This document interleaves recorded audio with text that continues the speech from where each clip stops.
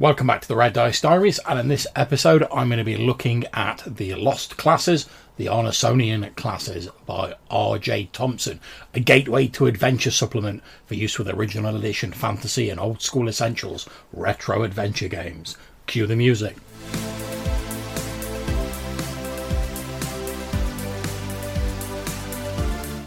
Okay, so I'm going to be taking a look at this supplement this evening based on the conversation that I've been trying to have with you guys about my ideas about skills and thieves, which I did recently in the Thief episode and the F-Mag skills episode. And I suppose I've got that idea lodged in my mind of how you could represent skills and sort of strange, quirky little abilities that, you know, you wouldn't normally sort of demonstrate in a D&D game, certainly in the earlier versions, but how could you do it without adding unnecessary complexity to your game? And I originally came across this PDF when I was looking for a way to represent a sage, the NPC Quelac, the Ice Walker sage, in my Smoke and Snow old school essentials game. And the sort of guidelines on how sages come up with their answers and stuff like that was a little bit woolly, and I didn't want to have to be adjudicating every time the players asked whether he could find out something, because they'd hired this guy Quelac on retainer who talks a bit like this, and he was a bit based on like Orko out of the older He-Man cartoons. But I just wanted to have a quick simple mechanism that I could use to determine whether he knew about the subject that was being asked about. And after scouting around on the internet, someone, I forget who, I apologise, recommended this supplement to me. So I'm going to do a quick flip through now, talk a little bit about it. I suppose a little mini review, you might say. So let's go through it. First of all, we've got the cover page here, as you can see, and the credits. Nice big thing saying it's designed for use with old school essentials and is by Appendix N Entertainment. So skipping on, we get the introduction that talks about the early days of D&D and there being a plethora of different gaming sources and third-party materials. It also talks about the idea that as the hobby was sort of honed and the system of D&D was sort of winnowed down, some things became canon and became permanently etched in the mythos of D&D, whereas some other things that might have been featured earlier, sort of odd little thought experiments, sort of fell by the wayside and were lost to time and space.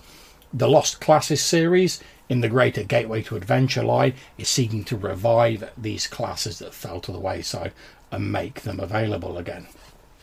And I think that's a worthwhile goal. Now, some people out there might be like, oh no, too much classes, too much bloat. And I can sort of see where that opinion comes from, you know. I mean, if you try and cram like 35 different classes all into the same game, it's probably going to be a bit of a jumbled mess. I'm not saying you can't do it, but I personally would probably struggle with it. But what I like to do is I like to have as wide a pool of classes as possible to pull on, and then I sort of winnow that down for the specific game I'm looking at. So in this supplement, we can first of all see the merchant class, and it's not difficult to see why that might have fallen by the wayside. You know, trading's not exactly as exciting as delving into dungeons and stuff like that, but it's a well-established trope of fantasy settings, and I can certainly imagine a few players in my past who would really love that whole sort of downtime element of running a trade concern and stuff like that. So what do you actually get as a merchant? Well, you get D6 hit dice per level, maximum level 14. You can use leather, chain, armor, all shields, any weapons. You have a guild membership. You belong to a merchant's guild. You must pay 5% of the final value of any treasure as like your guild dues or a tithe. You have an ability called No Direction, where a first level merchant has a 3 in 6 chance of successfully determining cardinal directions. This increases to a 4 in 6 chance at 5th level and a 5 in 6 at 10th level, which is very useful if you're adventuring in a wilderness setting to prevent you from getting lost. They start play with one additional language and they get more as they go up, you know, presumably from having traded with multiple different peoples. You also get some merchant skills, which are done in the percentile manner of thief skills from the traditional sort of BX D&D. You get to find or remove traps, Open locks, very familiar to anyone who's played older versions of D&D. However, you also get bargaining, where you can attempt to bargain when buying and selling goods. The percentage chance to bargain is increased by 10% if you've got a high charisma of 16 to 17, and 15% if you've got a charisma score of 18. They also get appraisal, where they can accurately determine the market value of an object given an adequate examination. They get equivocate, where you're skilled in the art of equivocation, the ability to use ambiguous language to hide the truth and mislead people. They get a sort of read languages skill, which is similar to the thief, and at higher levels they can use scrolls. So that's pretty interesting. There's not a great deal of detail about what the sort of bargaining, what the actual system benefits are, but I think it'd be fairly easy to adjudicate. We then move on to the Sage, which has D4 hit dice, maximum level 14, can wear leather or chain armour, can use any weapons. They're learned people who are sought after by the nobility and adventurers alike for their advice and knowledge. Again, they have guild membership. This time they've got to pay 10% of all treasure as a guild tithe. They're linguists, so again they accumulate languages quite quickly, like the merchant. We're told that while a sage will work with any number of other sages outside of adventuring, it's a rare thing to find more than one in an adventuring party. They get a read languages ability, same as thieves. They also have the Sage's Curse, where a sage who is dying due to a malicious act has the ability to place a curse upon their assailant. The curse level is determined by the level of the sage. A low-level sage might cause impaired vision, leaving a minor penalty. A mid-level sage might bestow actual blindness. The greatest of sages might bestow a curse to never make a saving throw again. And this is worked out between the GM and the player, which normally I'm not sure I'd be a massive fan of, sort of breaking the action to adjudicate these sort of things. But you know, if it's literally your character's last gasp and it's their curse, I don't think it's too bad. But we get to the core of it now, which is their sage knowledge. Every sage begins having at least one area of expertise. Sages with exceptional intelligence may have more than one area of expertise, and those with an intelligence score of 18 or higher will have at least average knowledge of all categories. And the way this works is you look at a list of categories from biology to geology to history, and then there is a table provided to determine the percentage chance of the sage knowing information about categories, whether they're ones that they specialise in or whether they're ones that they have average knowledge in. And that obviously increases your knowledge as you go up in level and based on your intelligence score. For every level gained, the sage's chance of success increases by 2% in categories they've got an average understanding of, and 5% in categories they have an above average understanding in. If a sage has access to a library and takes time for research, an additional 5% is added. If they have the means or is working for a patron, an additional 1 to 10% chance is added for every 50,000 gold pieces spent on equipping them with a proper library. The maximum this bonus can reach is 50%. Although none of this gets rid of the need to spend time researching these subjects. In addition to answering questions that may arise, a sage may use their knowledge in a pragmatic sense. They might be able to craft items pertaining to their expertise. They can also use magic items, and after reaching 12th level, they have enough knowledge and experience to begin to teach new sages. They can establish a guild hall or a school, attracting trainee sages to them. So this is the equivalent of the fighter building his fortress and stuff like that. We then move on in the supplement to new beast folk classes. Now, I'm not terribly keen on sort of beast folk classes, sort of like anthropomorphic animals.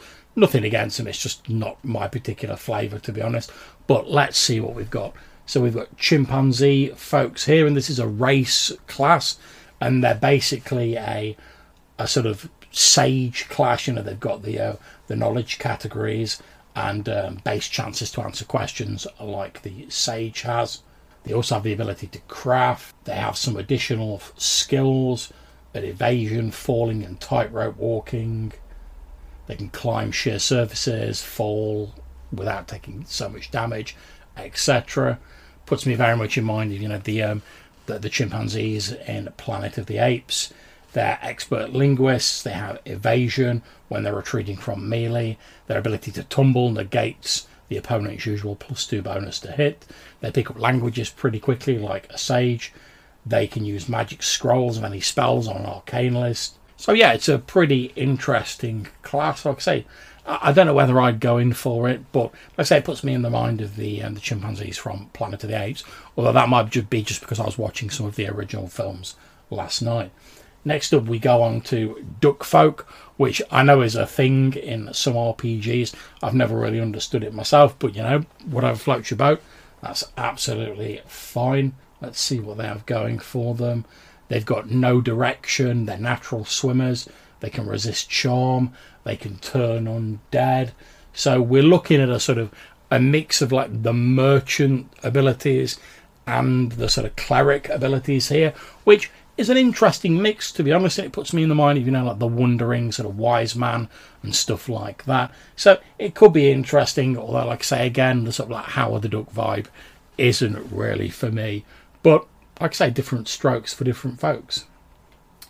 We then get some separate rules for using race and class separate. If you're using like the advanced rules from Old School Essentials, and again this covers the chimpanzee folk, the duck folk, who seem to have a bit more of a sort of Eastern flavour here. We've got this guy with some sort of katana there, and the previous drawing had a bit of a sort of Eastern stereotypical monk by it.